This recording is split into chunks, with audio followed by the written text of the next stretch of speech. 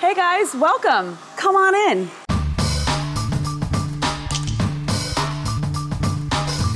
Hey everybody, Melanie Atkinson here, realtor with Smith & Associates in beautiful Tampa Bay, Florida. And today we're gonna take a little house tour of my house so I can show you guys how I've repurposed a couple rooms so I can maximize the square footage.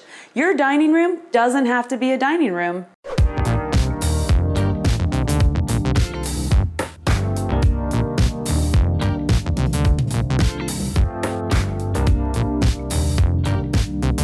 We're standing here in my workout room, which in the original design of the house, this is supposed to be an office or a fifth bedroom.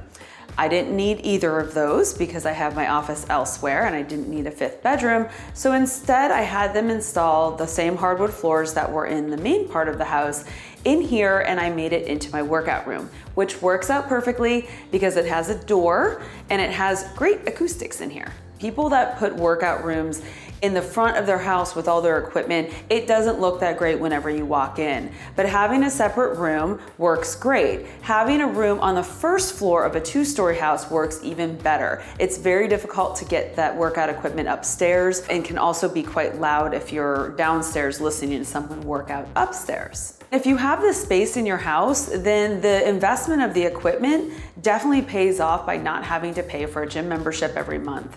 But you have to have the personal motivation to actually use a home gym. So now we're in my breakfast nook, which is a really large space near my kitchen. So I can fit a large table in this room. This is a table for 6. You could probably squeeze in 7 on the bench area back there.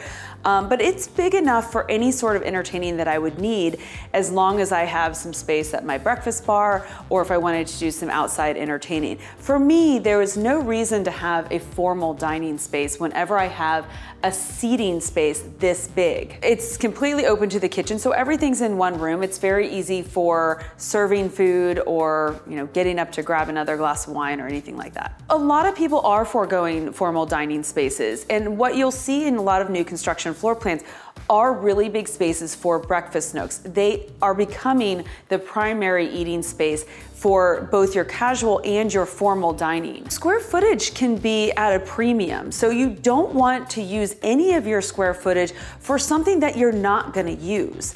So repurposing what would have been a formal dining room is a great idea, or a formal living room and turning that into a den. Most people don't need those formal spaces.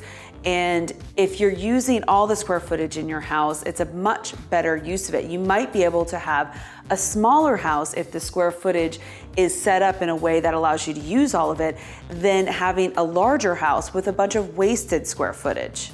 Now we're in my office, which is actually at the very front of the house. This is supposed to be the formal dining room that I repurposed for my office. I think when a lot of people think about having an office in their home, they think about having closed doors, and that works great if you're gonna have a lot of noise going on while you're trying to work.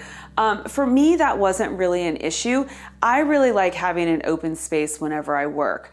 So whenever I saw this dining space, I knew it would be perfect for the office. The trick with having a home office with outdoors and at the front of your house is that you have to make that home office look very inviting when you walk in. You don't want people to walk in to your mess on your desk. So it requires you to be pretty organized. A lot of real estate agents work from home. We work in our cars, we work in our offices, and we work at home. So much of what we do is after hours, so we have to have a good functional office space in our homes. There's a lot of natural light in this room. In general, is one of the reasons that I wanted it to be my office. When you look at it in contrast to the workout room only has one window in it. So that isn't a very motivating space for me to work in. If you're lucky enough to have space in your house to have a true home office, then one of the things that I think is most important is to have enough storage in that office to put all of your clutter. I don't know about you, but in real estate, we have a lot of stuff.